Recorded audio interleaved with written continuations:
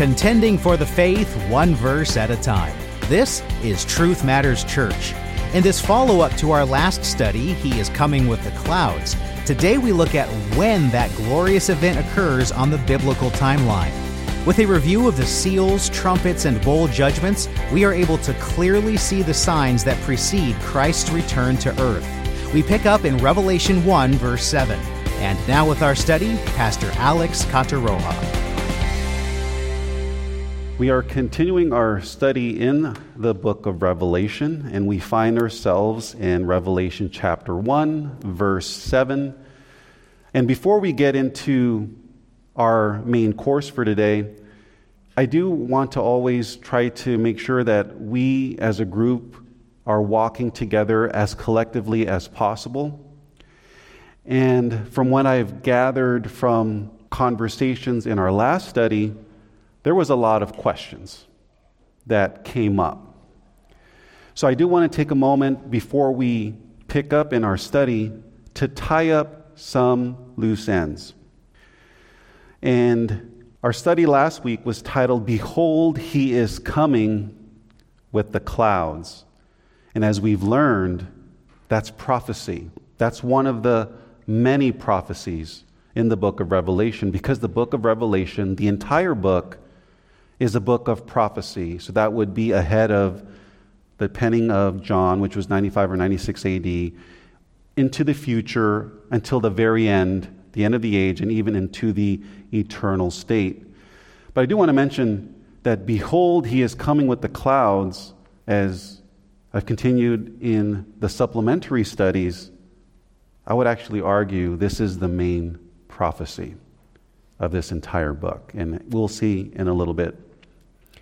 But what we learned in our study last week was when Jesus gave the Olivet Discourse and spoke to His disciples, we were able to connect that Matthew 24:30, Luke 21, verse 27, and our verse that we're studying, Revelation 1, verse 7, it's all speaking about the same vision and prophecy. And the way we were able to make that connection is because in the Olivet Discourse, we have the Son of Man coming on the clouds of the sky with power and great glory. And that's corroborated in Luke's account, the Son of Man coming in a cloud with great power and glory. And in our very verse, behold, He is coming with the clouds. And there was other characteristics that were shared upon these verses. You know, the sign of the Son of Man will appear in the sky, then all of the tribes will mourn. And that's all consistent across these three passages. So we learned from our last study that because these three passages are all connected, we learned that the sign of the Son of Man in the sky, coming with power and great glory, is linked to Jesus coming with the clouds. When his disciples asked Him for the sign, what is the sign of your coming? That sign is tied to Him coming with the clouds, with power and great glory. That was the sign. I can tell you that at least leading up to this study, and I'm thankful for this approach, I always come with a blank slate. I thought initially, at least heading in, when the sun becomes blackened and the moon becomes blood red, I thought that was the sign of the Son of Man in the sky.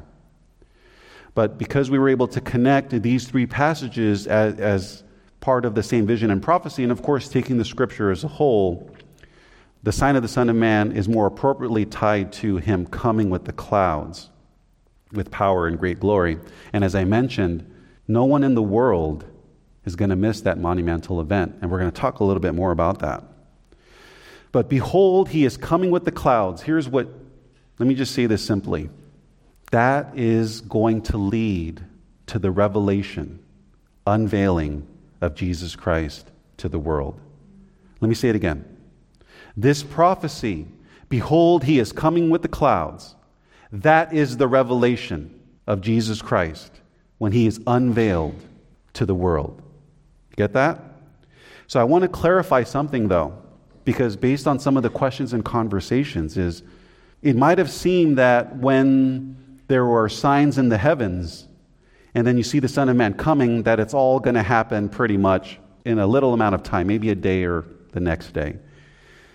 But I want to take a moment to show that after the shaking of the heavens, or when this shaking of the heavens begins, and Jesus coming in the clouds, it's not going to occur in a single moment. And I'd like to take a moment to show you. And for this, I'd like to refer to Luke's account of the Olivet Discourse, and I want to read Luke 21. We'll pick it up in verse 25.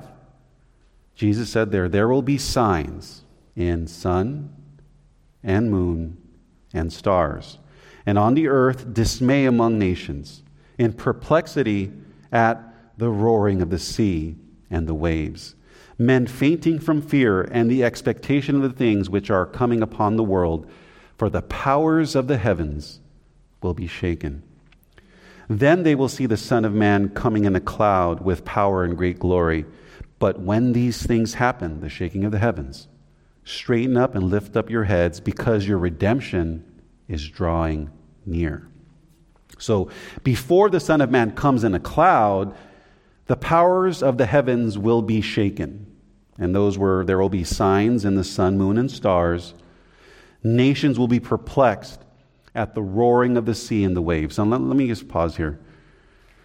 Part of the signs, in addition to the shaking of the heavens, the sun, moon, and stars, on earth, there's going to be roaring of the sea and waves. The world is probably going to experience some sort of gravitational pull that's going to result in waves in the oceans that are without comprehension. And the nations will be perplexed at the roaring of the sea and the waves. That's one of the signs leading up before he comes. And this prophecy says men are literally going to faint from fear and the expectation of the things which are happening in the space and on the earth. After such things, then they, the nations and the men, will see the Son of Man coming in a cloud with power and great glory. And I want to call our attention to verse 28 when he says, "But when these things begin to take place, straighten up and lift up your heads, because your redemption is drawing near." Now, allow me to reread this verse and just plugging in what these things are in context. But when you see the signs in the sun is darkened, and you see the moon blood red, and you see stars, asteroids coming to the earth, and when there are great tidal waves of epic proportions in the oceans, including the great Mediterranean Sea. Remember, he saw an angel stirring up the great sea, the Rab Yam, causing men to faint in dread and fear begin to take place. He says, straighten up and lift up your heads, because your redemption is drawing near. When he says our redemption is drawing near, that doesn't mean that necessarily that our salvation is that day or the next day. And Jesus then gives them this parable of a fig tree. Let's continue on. Luke 21, pick it up in verse 29. Then he told them this parable. He goes, "Behold, the fig tree and all the trees. As soon as they put forth leaves, you see it, and you know for yourselves that summer is now near. So you also, when you see these things," what are these things? The signs in the sun, moon, and stars, and the great tidal waves that are happening on the earth. When you see these things happening, recognize that the kingdom of God is near. A fig tree blooming tells us that summer is near. When the heavens are shaken, the sun, moon, stars, the roaring tidal waves, and the earth is in dread, we are to recognize that the kingdom of God is near. When these things happen, the King of Kings is coming soon on the clouds with great power and glory. So with that, I want to make this comment and make this clear. Behold, he is coming with the clouds, as we studied last week. Let me say it this way. Behold, he is not coming right away. And I'd like to point out this. From the time that the heavens begin to be shaken, and we start to see the impact that it has on the earth, there's going to be at least a 3.5-year gap. And I'd like to show this to you by comparing the seals and the trumpet vision. Remember, Jesus is not coming, and he cannot come with the clouds while the heavens are being shaken. From Matthew and Luke, he is coming with the clouds after the heavens are shaken. And if you're taking notes, when we look at the book of Revelation, the heavens started to shake during the sixth seal. Let me read that to you. Revelation 6, we'll pick it up in verse 12. I looked when he broke the sixth seal, and there was a great earthquake. And the sun became black as sackcloth made of hair. And the whole moon became like blood. And the stars of the sky, and the Greek here is aster, which we get our English word asteroid, fell to the earth. As a fig tree, interesting, he gave the parable of the fig tree, casts its unripe figs when shaken by a great wind. And he says, the sky was split apart like a scroll when it is rolled up.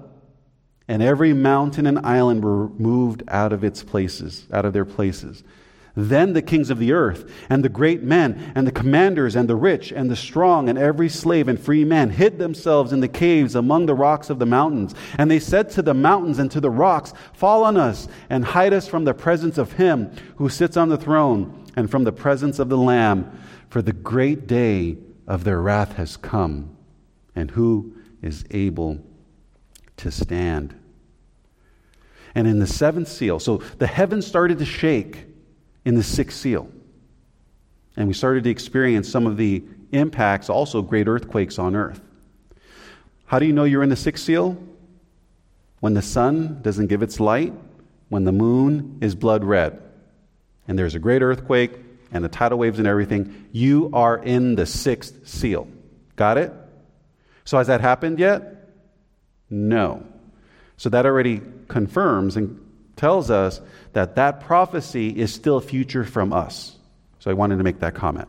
So if you wanted to know where are we in the book of Revelation, as far as human history, where we are today, we're not in the sixth seal yet.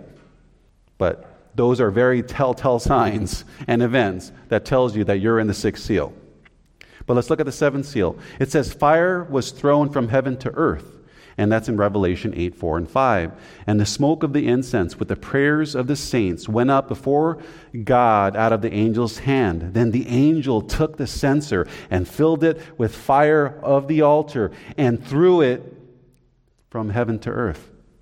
And there followed peals of thunder and sounds and flashes of lightning and an earthquake. So what's happening in the heavenlies, when this seventh seal happens, it's going to manifest itself on earth with peals of thunder, sounds, flashes of lightning, and an earthquake. That's how we see it on our side. But in the heavenlies, in the unseen world, this is what's happening on that side. An angel took a censer and filled it with fire of the altar and threw it to the earth. As you follow the seals and then the trumpets, remember, we're taking the book of Revelation the way it's given, chronologically.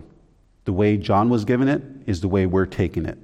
So after the seven seals, the seventh seal is open, then seven trumpets. And then there are seven trumpets, and then after the seventh trumpet is blown, then it's a seven bowl of wrath, all in succession. So when the heavens started to shake in the sixth seal, when you get to the first four trumpets, the heavens were still being shaken. Let me show that to you. In the first trumpet, Revelation 8, verse 7, the first trumpet sounded, and there came hail and fire mixed with blood, and they were thrown to the earth. And a third of the earth was burned up, and a third of the trees were burned up, and all the green grass was burned up. If you're taking notes here. How do you know you're in the first trumpet? When there's hail and fire coming from space to earth, and a third of the earth is burned up, a third of the trees are burned up, and the green grass was all burned up. You're in the first trumpet. But the heavens continue to be shaken in the second trumpet. The second angel sounded, and something like a great mountain burning with fire was thrown into the sea, and a third of the sea became blood, and a third of the creatures which were in the sea and had life died, and a third of the ships were destroyed. So, how do you know if you're in the second trumpet? Something like a meteor the size of a mountain hits the ocean, kills a third of the creatures, and destroys pretty much that which is in the sea. You're in the second trumpet. Third trumpet, the heavens are still shaken. The third angel sounded, and a great star fell from heaven, burning like a torch, and fell on a third of the rivers and on the springs of waters. The name of the star is called Wormwood. And a third of the waters became wormwood. And many men died from the waters because they were made bitter. Another telltale. How do you know if you're in the third trumpet? Okay, some great star from heaven, burning like a torch, fell and it hit the rivers, and then the springs of waters became bitter. When that happens, you are here, you're in the third trumpet. Fourth trumpet. Remember, the heavens are still being shaken here. The fourth angel sounded, and a third of the sun, and a third of the moon, and a third of the stars were struck, so that a third of them would be darkened, and the day would not shine for a third of it, and of the night the same way. Okay. When something happens in space where the sun, for a third of it, is not shining, the moon, for a third of it, is also not shining at night, and the stars, you are in the fourth trumpet. Now, here's a little note here. The way we measure time right now, everything is pretty synchronized, right? I mean, I think we have it pretty much down as close as we can get it as far as measuring time, where we are as a civilization. What do you think is going to happen when the heavens get shaken and the sun is not shining for a third of it, neither the moon at night, and then also the stars and its constellations? What do you think that's going to do for us keeping track of time? You think it's going to disrupt it a little bit? Daylight savings is already disrupting us, right? Imagine striking a third of the moon and a third of the sun and the stars. So this whole idea of no one knows the day or the hour, well, if everything's going to be off, that certainly is ringing true, isn't it? As far as the day and hour, we're going to be confused as to what part of the day and what part of the hour are we really, if we can't measure it by what we've been accustomed to measuring time. And then when we get to the fifth trumpet, are you with me?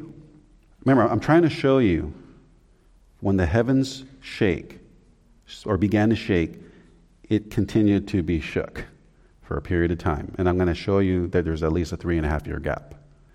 When we get to the fifth trumpet, and this is the first woe, there's 3 woes spoken of.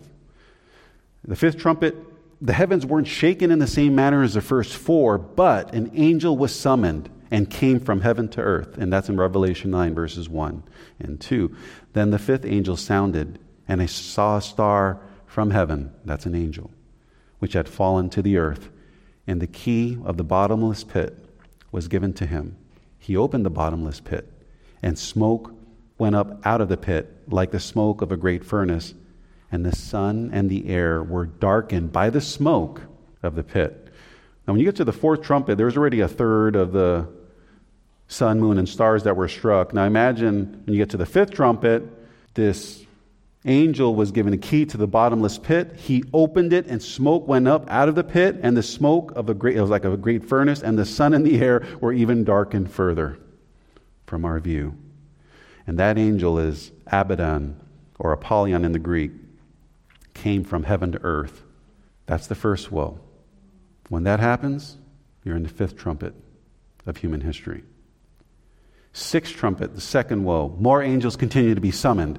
In Revelation 9, we'll pick it up in verse 13. Then the sixth angel sounded, and I heard a voice from the 4 horns of the golden altar, which is before God, one saying to the sixth angel who had the trumpet, release the 4 angels who are bound at the great river Euphrates. And the 4 angels who had been prepared for the hour and day and month and year were released, so that it would kill a third of mankind. Now here's where I went through all that to get to this point. When you get to the sixth trumpet, 2 witnesses arrive on the scene. And they prophesied for 1,260 days. So when the 6th trumpet was blown, the 2 witnesses came, and their ministry lasted for 3.5 years. So what can we take away from this? And here's the case in point. There is at least a 3.5-year gap between the 6th seal and the 6th trumpet. Let me say that again. When we're in the 6th seal, and the sun becomes darkened and the moon blood red, and then asteroids are starting to make its way to Earth, from that time that seal is broken in this vision and prophecy, and then when we get to the 6th trumpet, there's at least when we get to the end of the 6th trumpet, there's at least 3.5 years, because in the 6th trumpet, the 2 witnesses prophesied for 3.5 years. So here's a truth. Jesus will return on the clouds sometime after the 6th trumpet. Let me say that again. When is Jesus coming? He is coming after the 6th trumpet. Do you see how when we were learning this, and I talked about this kind of in passing, I know some of us might have some different views on eschatology. There's some teachings out there when it comes to, let's say a pre-mill, pre-trib rapture or some sort of secret rapture. Well, we're bumping up against here. It's like, no, he's coming on the clouds after the heavens are shaken, and the heavens haven't been shaken yet, and he can't come before that. So you're going to run into a lot of problems with Scripture if you hold to that view that Jesus can come in some sort of secret rapture. No, he is coming after the heavens are shaken, beginning in the 6th seal, all the way through, even to the career of the 2 witnesses. Jesus is not coming before the 2 witnesses fulfill their ministry and are killed and then are raised and are taken up to heaven before the eyes of the people there. He can't come, and the day of the Lord cannot come until that is fulfilled. You got that? So when the sun becomes black and the moon blood red, there will at least be 3.5 years before Jesus returns on the clouds with great power and glory. So if we find ourselves in that time and we see these things happen in space and the things that are happening on earth, and we see the nations and the men, just the world, scared. COVID scared us. Imagine the shaking of the heavens and what that does and what that'll do. Oh, we're going to see how fearful this is going to be. But when that happens, if you're here, sun black, moon red, asteroids coming, great tidal waves, as believers, this is exactly what our Lord told us. Raise up your head. The King of Kings is coming soon. And be faithful to the end.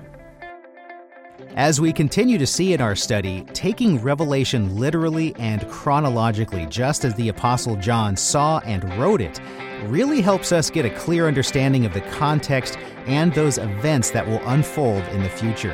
And as we'll see next time, there is even more to the incredible truths about the return of Jesus Christ, and we'll see how every eye will see him upon his return. We thank you so much for listening today and do hope that you were blessed by this message. Don't forget to subscribe to the Truth Matters Church podcast on your favorite platform and mark us as a favorite on Sermon Audio. Contending for the faith, one verse at a time. This is Truth Matters Church.